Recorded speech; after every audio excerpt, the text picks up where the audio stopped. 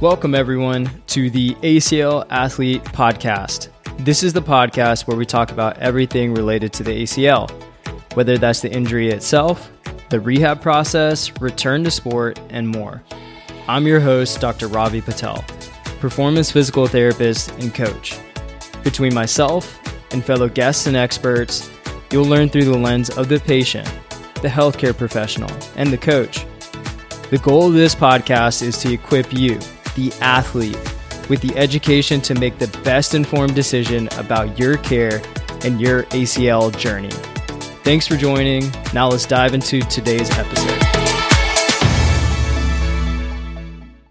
What's up, guys, and welcome back for another episode on the ACL Athlete Podcast. I'm sitting here in my ACL Athlete headquarters, aka my kitchen in Kitchen Island, and today I'm ready to rock. I'm ready to talk about something that has come up that I'm really fired up about.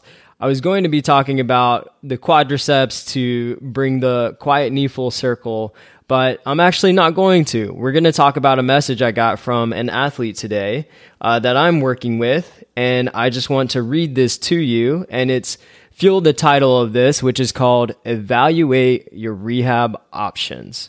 So the message is, by the way, I went to one prehab PT visit, parentheses, before I started working with you, close parentheses, to get an idea of exercises to start strengthening.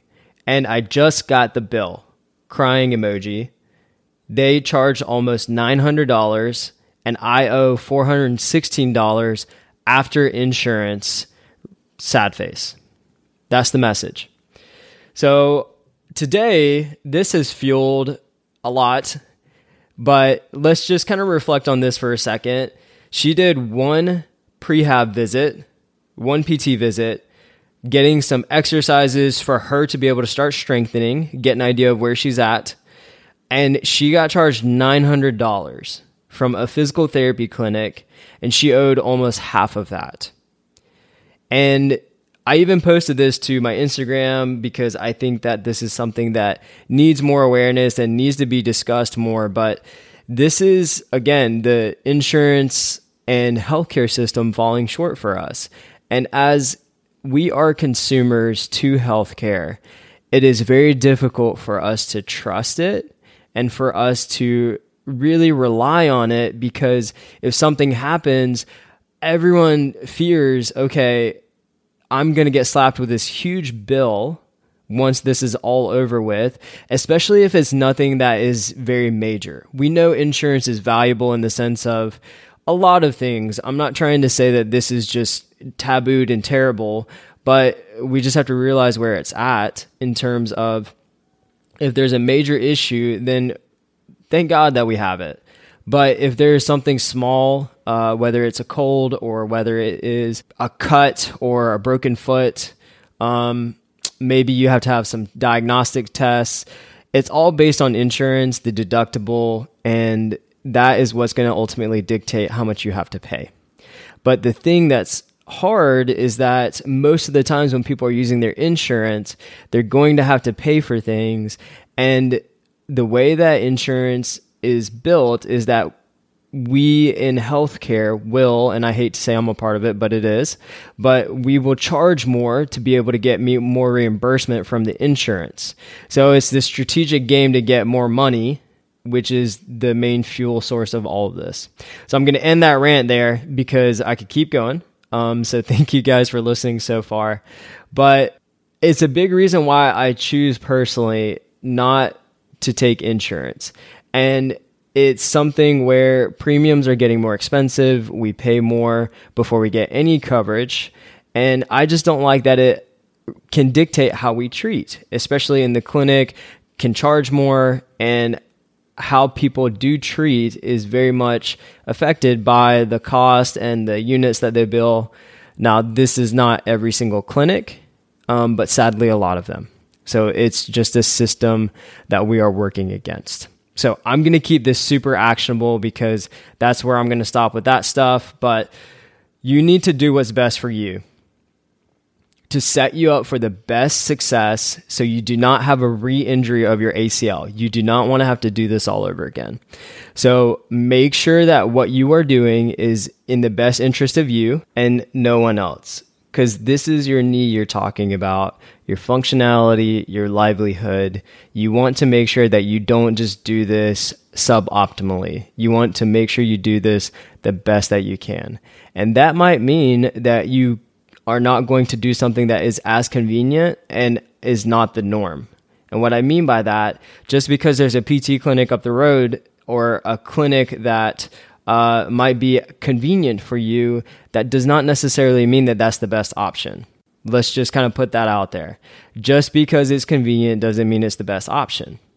So that's where PT and being able to evaluate, just like you would evaluate your options for so many different things that we pick in life, you're going to evaluate also the PT that you are paired with. Now, if you don't know as much about this, just know if you have a prescription, you can go to any PT you want.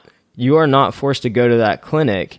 And in healthcare, and at least in the state of Georgia, for sure, if you get a prescription for physical therapy, you do not have to go to the clinic that doctor has recommended. You can go anywhere you want. So this is just something to keep in mind if you're planning to use your insurance, because that convenience factor will play into it. But if we're talking about good care, that might not mean that the PT clinic up the road is the best option. As you guys know, there's good and bad in everything in every profession, whether that's healthcare as a medical doctor, a dietitian, a physical therapist, or maybe it's a teacher, maybe it's a plumber. There's good and bad in every profession that exists. So that's where being able to filter through this and figure out is important. And maybe you don't know from the start of it because you don't know the person as well, and it's hard to even know what is right for the process. So if you start to get this gut feeling of this isn't going in the right direction, if you are not feeling confident about the choice, that person should not be hurt by you trying to get a second opinion, or if you feel internally that needs to shift. We do this all the time in medicine, where if we want a surgical consult, we're not necessarily just going to settle unless resources are so slim that that's the only option. But just know, more often than not, there are always many different options than just that one. The person that you're working with should know how to treat this injury. It shouldn't just be this protocol on a sheet of paper that they're following. They should have principles that guide them, and they should be able to explain to you why you're doing what you're doing throughout your entire rehab process. If not, then that needs to be a question mark, and you need to figure out, is this someone that I need to stick with? Again, reflecting back on your own care and what is going to be in the best interest long-term for you. With that said, with pricing, there are other options. Sometimes you can even ask the PT clinic, hey, can I do cash only? And they might actually have a cheaper cash option. Now, with this said, you just have to figure out, okay, how many visits am I going to need? With ACL rehab, we know that there are going to be a lot of visits that you will need if you decide this is going to be an in-person thing. So you make sure you figure out what the cash price is, and that might be a cheaper option for you than getting billed $900 and being responsible for half of that. So this athlete said that she didn't really get much out of it, so it's hard to rationalize spending that much money for one visit when there are other options out there that are available. So think through this. Another point that I wanted to bring up was spreading out your visits. I know that this isn't necessarily focused on the cost, but if you're limited on the visits, I did an episode on episode 3 and 9 about how to spread those out to be able to maximize the return on those. And that way you don't just get rid of all of those within the first month. Another option to think about that goes with this is find out if there is a out-of-network clinic close to you. Now, this might cost a bit more for each session, but the money that you spend for that compared to potentially the insurance-based clinic, it might even out, it might be a little less, but you gotta factor in the quality of care you're getting. You have to. This is the risk reward of this, and to me, the reward is so high of getting really good care, but there might be a little bit of an investment early on. So that's where you got to compare this. So sit down, look at your budget. This would be the thing that I would advise. Look at the budget, see what is available, whether you are working with your parents or whether you're doing this on your own or whatever the income source is. I want you to sit down and look at what that number is and then see how many insurance visits you have. Have you met your deductible? And use all of those different components to be able to figure out, okay, this is what my game plan is. And if there's an out-of-network clinic and you prefer to be in person, then that is something that I would suggest pursuing and looking to see, okay, can this work compared to maybe the insurance model? And again, I'm not saying all insurance models are terrible. I just get a lot of athletes who are fed up by it because most of the times people are seeing multiple people at the same time, and it's just hard to get more personalized care, which is what is needed in ACL rehab. Another option is getting far enough out in this process where you could start working with a strength coach. I'm a strength coach. I'm a physical therapist. I believe that most of this continuum should be strength and conditioning.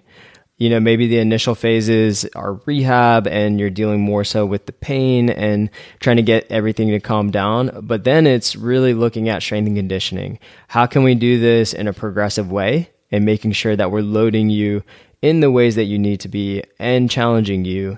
And I think a good strength and conditioning coach can really help get you there. So that is a really solid option. And I also think it is more affordable. Because usually the pricing per session is decreased. And even sometimes you can even get into a group setting, which can be helpful as well. Lastly is remote coaching. Technology is super cool, y'all. It is really cool. And the ability to work with people has been really cool that I just haven't been able to see in person.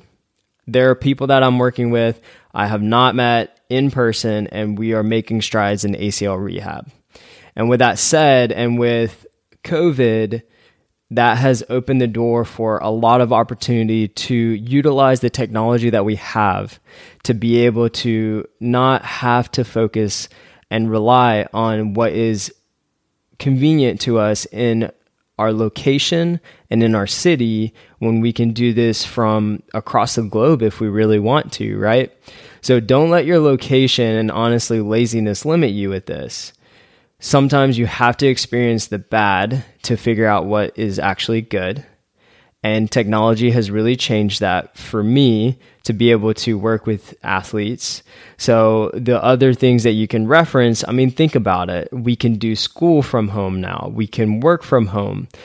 You can do a doctor's visits from home. So why would rehab really be any different, especially if there's not really any hands-on care? We have video. We have access to talking to each other. So this is just something else that I would ask you to consider to try and reach good care. And again, at the center of all this is what you deserve best with your ACL rehab. So that's where remote coaching and having access to coaches who are able to do this. And I'm not the only one out there that does this, but there are some really solid people who do this. So I want to make sure that you know that's an option. So your location does not have to limit you with the care that you can get. And because I'm so fired up today, I'm opening up 3 athlete slots on the ACL athlete team. And I don't do this all the time, but it is something that is important to me. And I think people deserve really good care. And so if you're listening to this and you are needing help, you're frustrated, you got a message or mail from your doctor or your PT that is an absurd amount of money, and you're looking for a reasonable option, then please reach out. Reach out to our team. Go to my website, theaclathlete.com. It's also down in the show notes. But send me an email. Let's talk. If anything, we can just hop on a call and make sure you have some questions answered and you know the next steps. This process is very confusing. I've done it myself twice. I have helped other people navigate this process as well, and they're fully back to sport. And look, there are so many other options that you can stick to. I just want you to find something that is going to work for you, and making sure that you don't look at this in 3 years, in 5 years, in 10 years and being like, man, I wish I would have done something different. So this is your call to action, you, the ACL athlete, for doing something else if you are frustrated. Just don't settle, and just know there are different options and there's a different way. Whew, that's it, guys. I'm done with this one. I appreciate all of you for listening. This is just something that I'm very passionate about, and I think that people need other options. So thank you all so freaking much. Also, we hit 2,000 downloads, which is insane. So thank you guys. It's been awesome. It's been fuel for me, and the messages that I continue to get are just unbelievable. So you guys are awesome. All right, that's a wrap. As always, thank you all so much for listening to the ACL Athlete Podcast. This is your host, Ravi Patel, signing off.